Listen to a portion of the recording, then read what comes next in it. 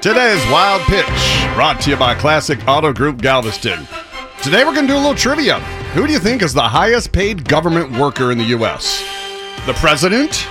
Some senator with huge campaign contributions? Is this a trick? Nope, it's Nick Saban. What? All right, kind of a trick question, but technically true. The Alabama coach makes $7 million a year for a public institution. Therefore, he is a public employee, a.k.a. government worker. Look it up! Alabama football generated, by the way, over $100 million last year. So if you think he's not worth it, this woman has a message for you. Kiss my butt! Roll Tide! That's today's Wild Pitch.